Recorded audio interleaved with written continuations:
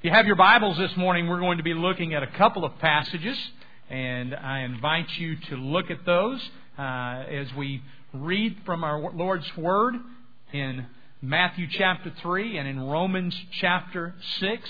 Matthew chapter 3 and in Romans chapter 6.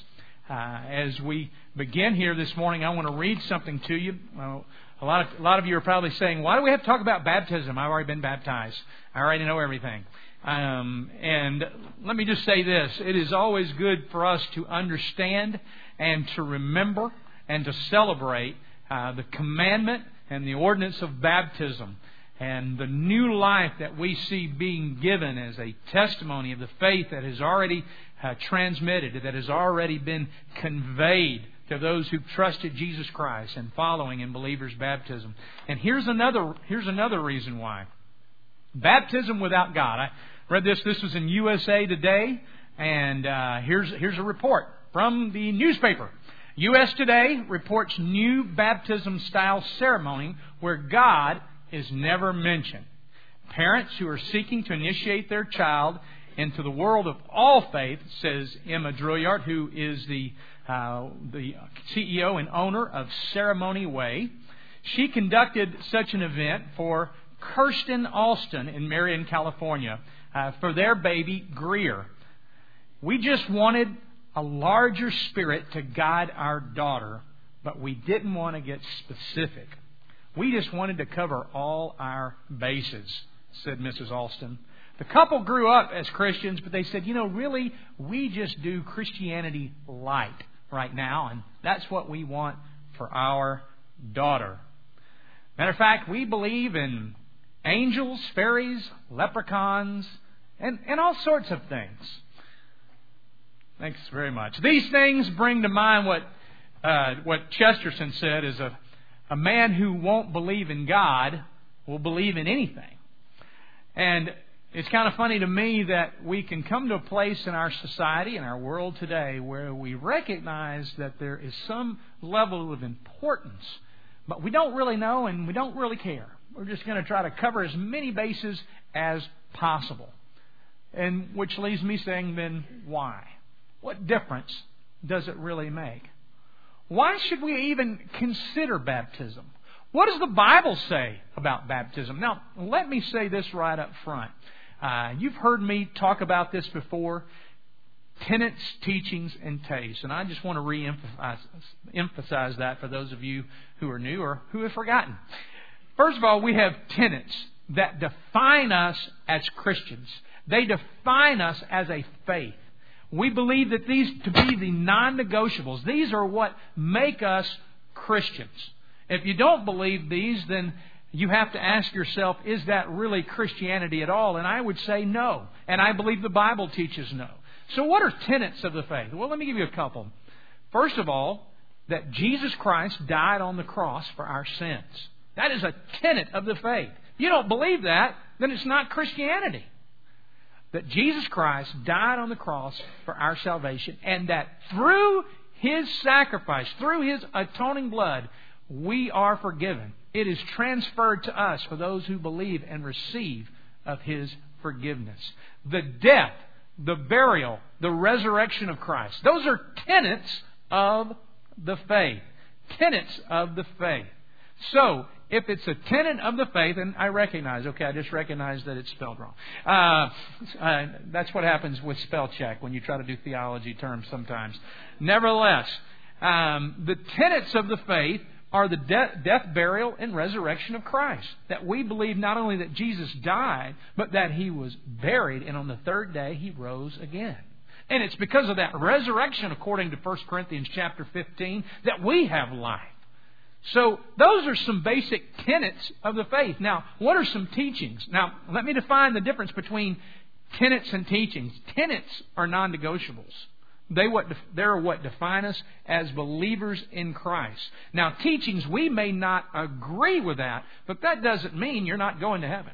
Okay? Just because you don't agree with my teaching on an issue. Okay? So when we're talking about teachings, they're important because you have to have teachings because that's what defines you as a church And also as a denomination, a lot of people will say, why do we even have denominations? I don't think we should have any denominations. And there should be none. Well, one of the reasons that we have it is because we can't agree on baptism. I would say maybe one of the top two, if not number one reason that you see different denominations, because people have different perspectives on how baptism is done, why it's done, where it's done, when it's done, what it means. And so that is significant. And again, you may not take the same position that I'm going to take today and we take as a church. And that doesn't mean that I don't believe you're a believer in Christ. Okay? That doesn't mean that I think you're going to hell or whatever it is that you want to make up and get mad about. Okay? But we have to have a teaching. And it is the best of my ability, interpretation of Scripture, the position that we're about to discuss and we're about to look at. Plus, I paid really good money to study this in seminary and spent a long time there. Okay? And I believe it to be the correct view, but I recognize as we discuss this, you may take a different position, but we can still be believers in Christ. We can still have fellowship together. But I think it's important that we have a stand too. Okay, and so that's what we're going to talk about in teaching today. And then last, taste. And we've talked about this before. Many people will make their decisions about God and about church and about how they worship due to taste. And you know what? That's a big piece of it. People are always going to consider taste. We always want to start with the tenets. Does this faith, does this denomination, does this church believe in the tenets of Christianity? What are the teachings?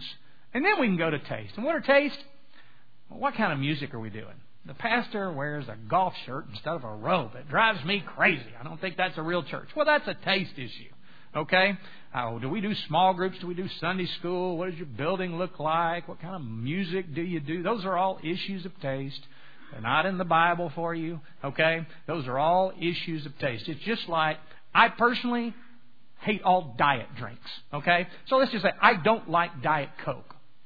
So if I don't like Diet Coke, and you do, does that mean you're wrong? Well, you say Diet Coke is good. I go, no, it's not. It's bad. It tastes awful. I hate it. I'm right. You're wrong. No, that's a taste issue. Okay? So just recognize when you don't like the songs that we do, or when somebody moves too fast or whatever, that's an issue of taste. It's not a biblical issue, and it's fine that that's your taste, but it doesn't make you right or me right. It's an issue of taste. Now, we're going to talk about a teaching today. We're going to talk about two teachings. We're going to talk about baptism.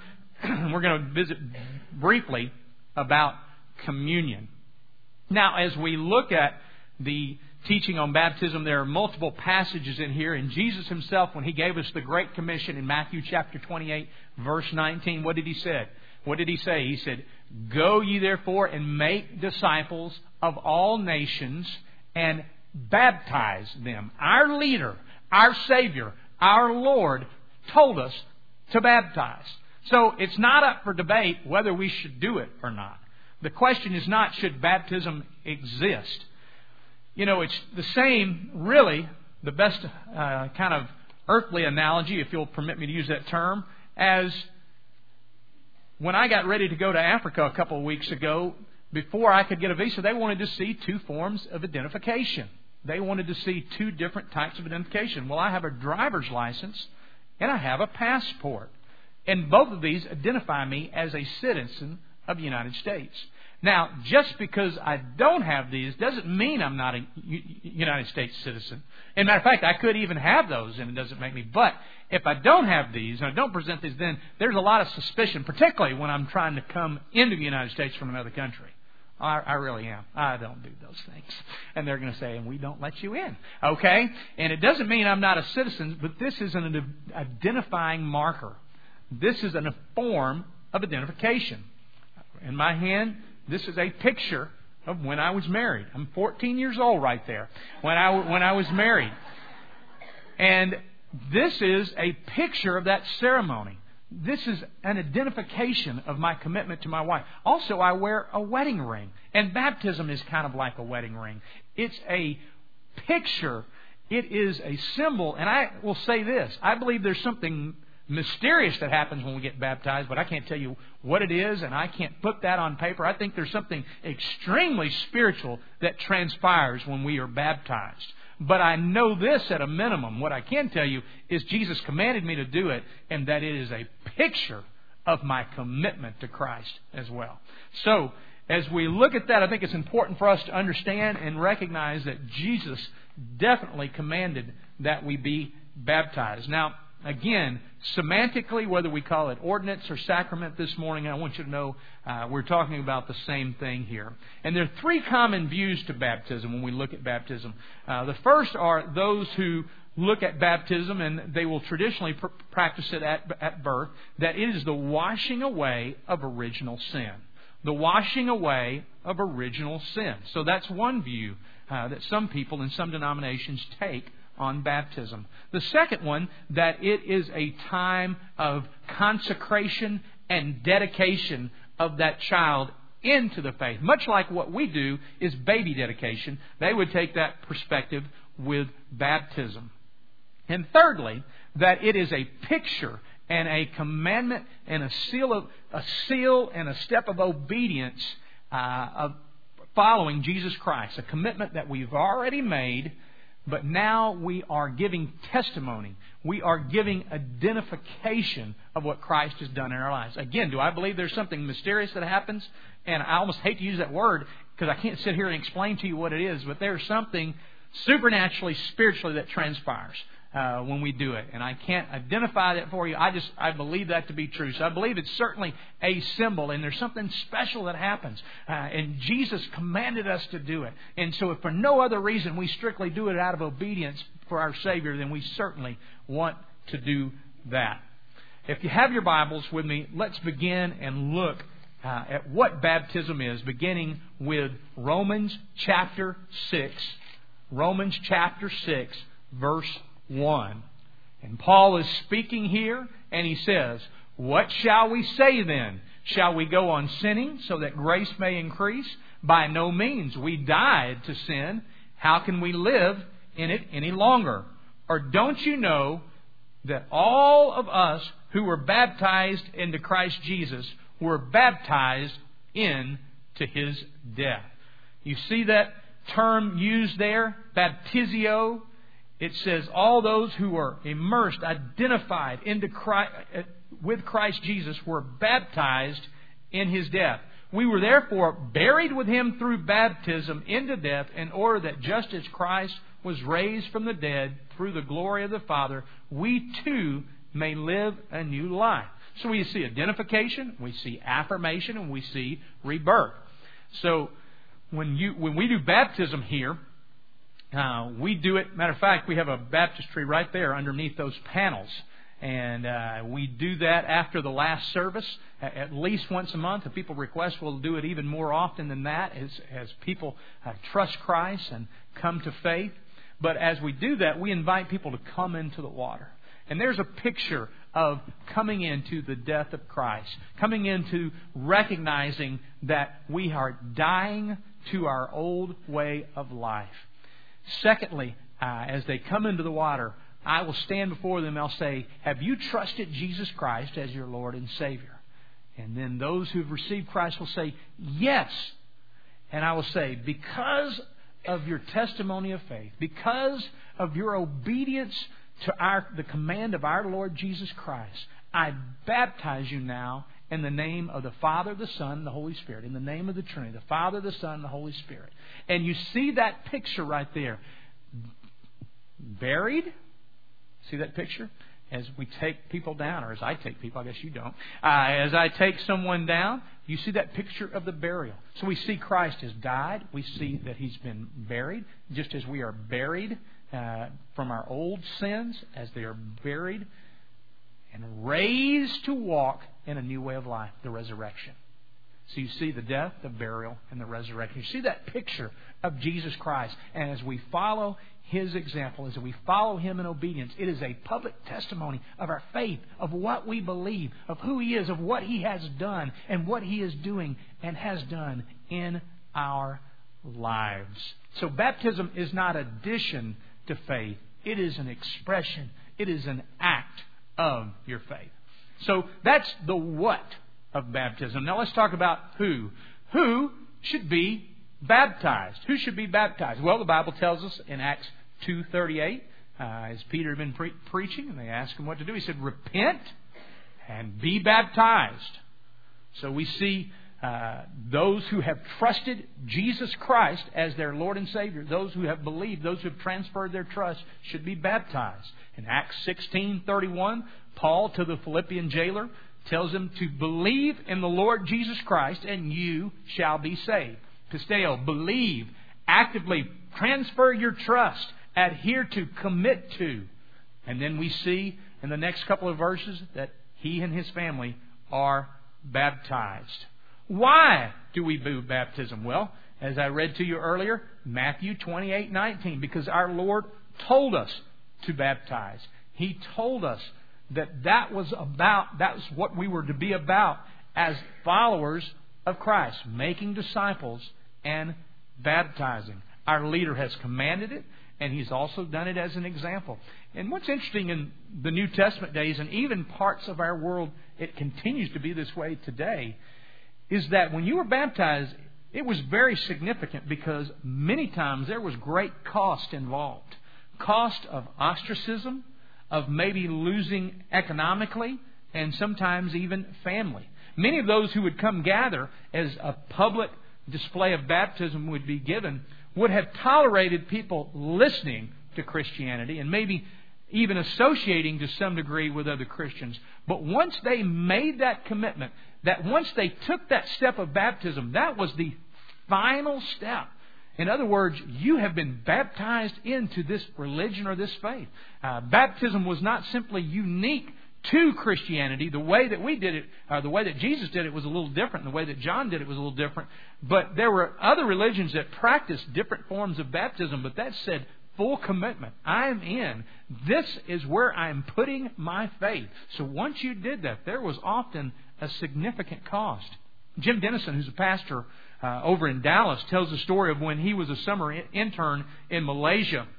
He went over and served overseas there, and he tells the story of how after one Sunday this young girl accepted Christ. She was in high school. The next Sunday they were going to have baptism. So he was sitting in the back of the church, and he noticed when he got there next to his seat that there was an old suitcase. And they went through the service, and after the service, the suitcase was there. And he was talking to the pastor, and he goes, I think somebody left a suitcase right there. He goes, no, actually that belongs to the young lady who was baptized. Because her family informed her, if you go through with this baptism, you will no longer live at our home. There's a cost. There was a cost for Jesus when He died upon the cross. There were a cost for those who followed in believers' baptism, and there's a cost for us today. There's a cost in the sense that we completely commit our lives to Christ, and we are willing to stand for the principles of our faith. We are willing to make sacrifices, though it be inconvenient to us, to serve, to give, and to share. That is part of what we are agreeing to when we are obedient to the act of believers' baptism. Why are we baptized? Well, obedience, as we just talked about, it identifies us. It's a testimony. It is a picture of what has occurred. When should we do it? Well, actually, in our church, sometimes people will say, do you practice adult baptism? And actually, we don't practice adult baptism. We practice believer's baptism. When you come to that place that you make a conscious choice to trust Christ and follow Him, then we encourage you to be baptized. Why do we do that? Well, because of the examples in Scriptures. In Acts 8:37, the Ethiopian eunuch prayed to receive Christ. He was baptized. Paul in Acts chapter 9, verse 18, prays to receive Christ, follows in believer's baptism. Acts chapter 10, verse 47 through 49, Cornelius and his family trust Christ. He is baptized. We see it with Lydia in Acts chapter 16. Trust Christ, her family's baptized. Later on that chapter, Acts chapter 16, the Philippian jailer, what must I do? Believe in the Lord Jesus Christ. He believes, he trusts Christ. Then he's baptized. When? It is my understanding, interpretation of Scripture, the when is once we trust Jesus Christ as our Lord and Savior. The where? Well, you know what? You can really do it anywhere. anywhere, any public display of your faith. You know where we did our very first baptisms at our church? We did it in the community pool. It was a 66-year-old woman and a 68-year-old man. It was over in Lantana in the swimming pool one morning at 8:30. I called and said, "Can we do a baptism in there?" Because we didn't have any other place to go. Later on, we used a little church every once in a while. Matter of fact, we had a couple of members that let us come and use their hot tub, particularly in the cold months. And now we have a baptistry here, right here underneath those panels. And we do it after the last service. So the where, in my opinion, in my understanding of Scripture, is not a major factor. How? Well, this is one of those issues, again, that people divide over. And there are three theological terms for different types of baptism. The first one is called aspersion. That simply means sprinkling. People are sprinkled with water. Second one is known as effusion, and that's actually with an A. And it is the act of pouring. And usually when the water is poured, it's done in the name of the Father, the Son, and the Holy Spirit. So water is poured over the head. And sprinkling the same. The child or the individual is sprinkled. And then the third one would be that of immersion. Immersion, which means to submerge, to go under. The same Greek word baptizio means to dip. When they would take dye and they would dip a garment into it. As you'll recall, if you were watching the video, as the rabbi stated, John the Baptist, we call him Baptist, and just always remember he was not a Baptist.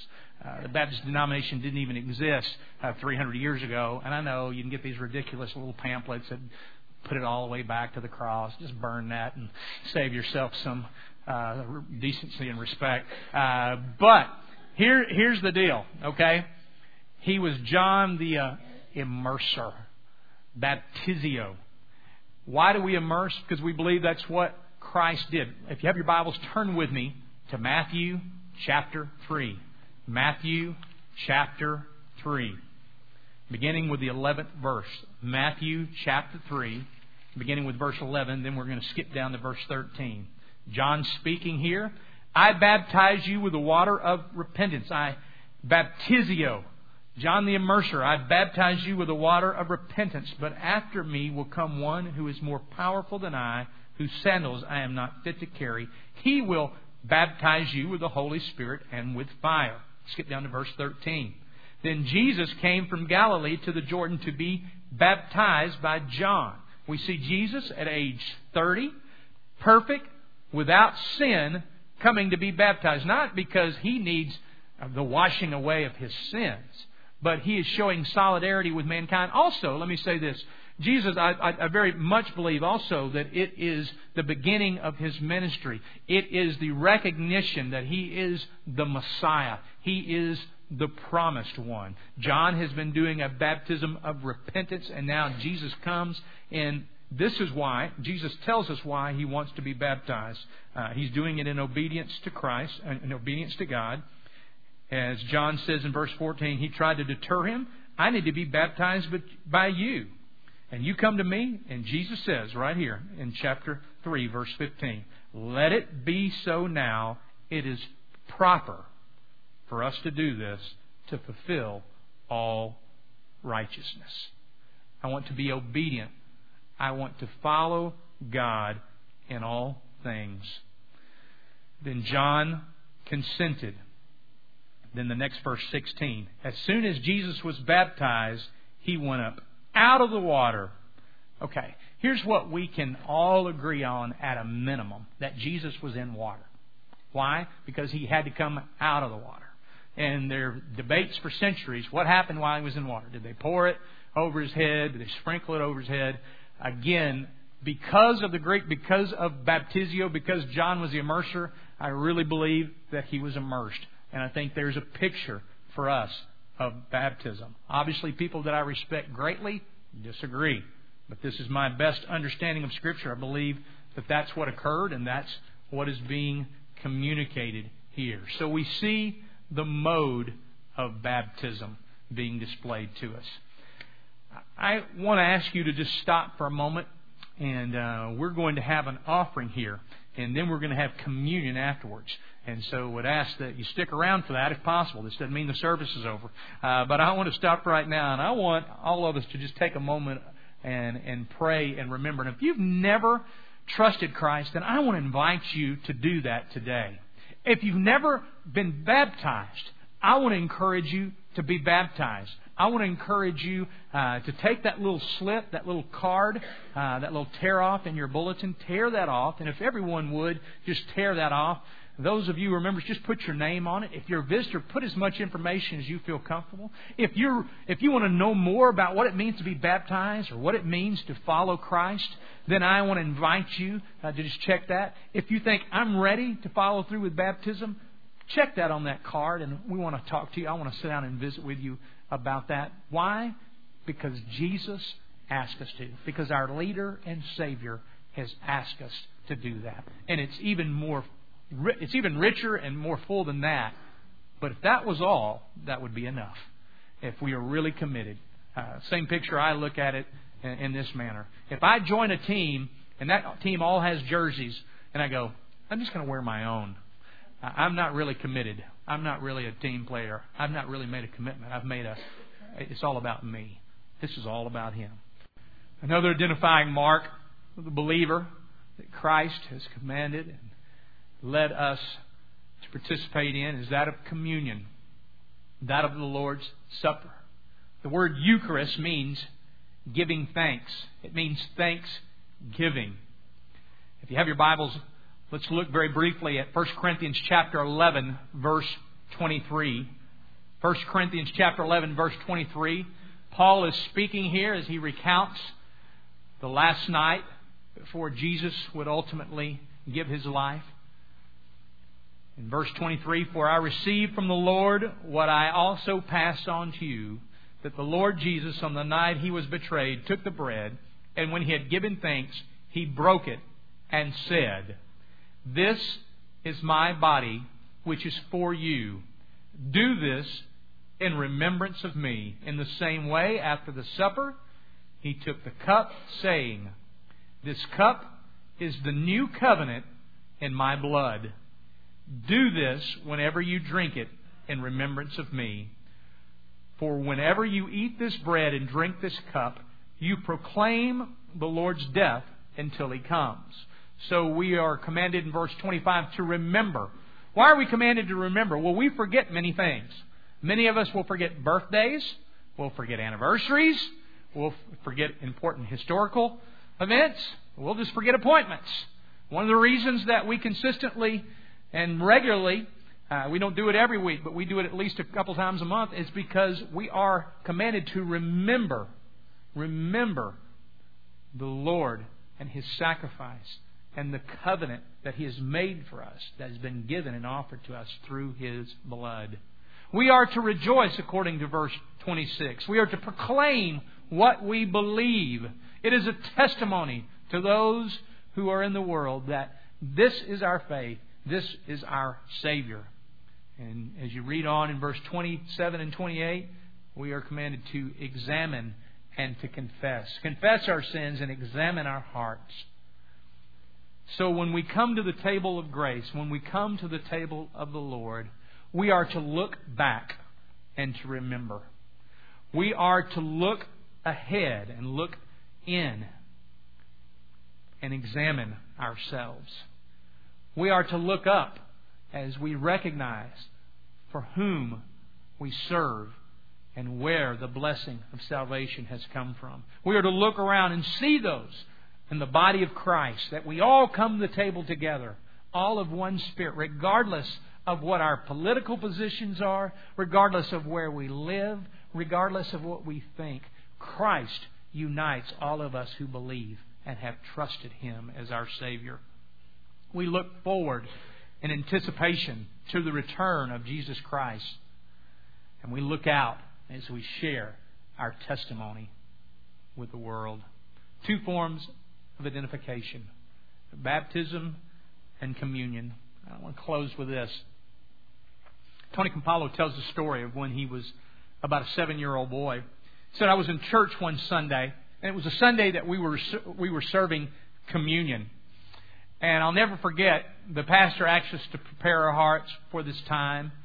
And I noticed this lady in front of me. She was young. She was probably only 21 or 22. And she began to cry. And later on, she began to shake. And I could tell that she was very upset about something. And as the communion tray was passed and the bread came by, she just kind of waved it off. And I'll never forget what my father did. My father reached up and he put his hand on her shoulder. And he said, "This is for you. Christ has done this for you. This is for you.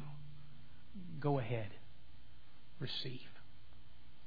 And she nodded her head and she received the communion. Why? Because she was perfect? Because she had no sin in her life? No. Why? Same reason for you and I that we come. Because she was broken and she recognized her need. She recognized who she was compared to who He is and what He's given. And you know who shouldn't partake of the Lord's Supper? First of all, those who don't believe should not partake. But secondly, those who come, just like Paul, matter of fact, very strongly addresses those who were taking it lightly, those who were getting drunk, quite frankly, those who had an air of judgment about others and were unwilling to wait for them to come and to participate. So today, how does that translate? Those who don't believe and those who are arrogant enough to decide who should and who shouldn't. Those who come with an arrogance and a sense of self-righteousness need to confess and prepare their heart. This is a table for those who recognize their need for Jesus Christ and who are trusting Him with their life.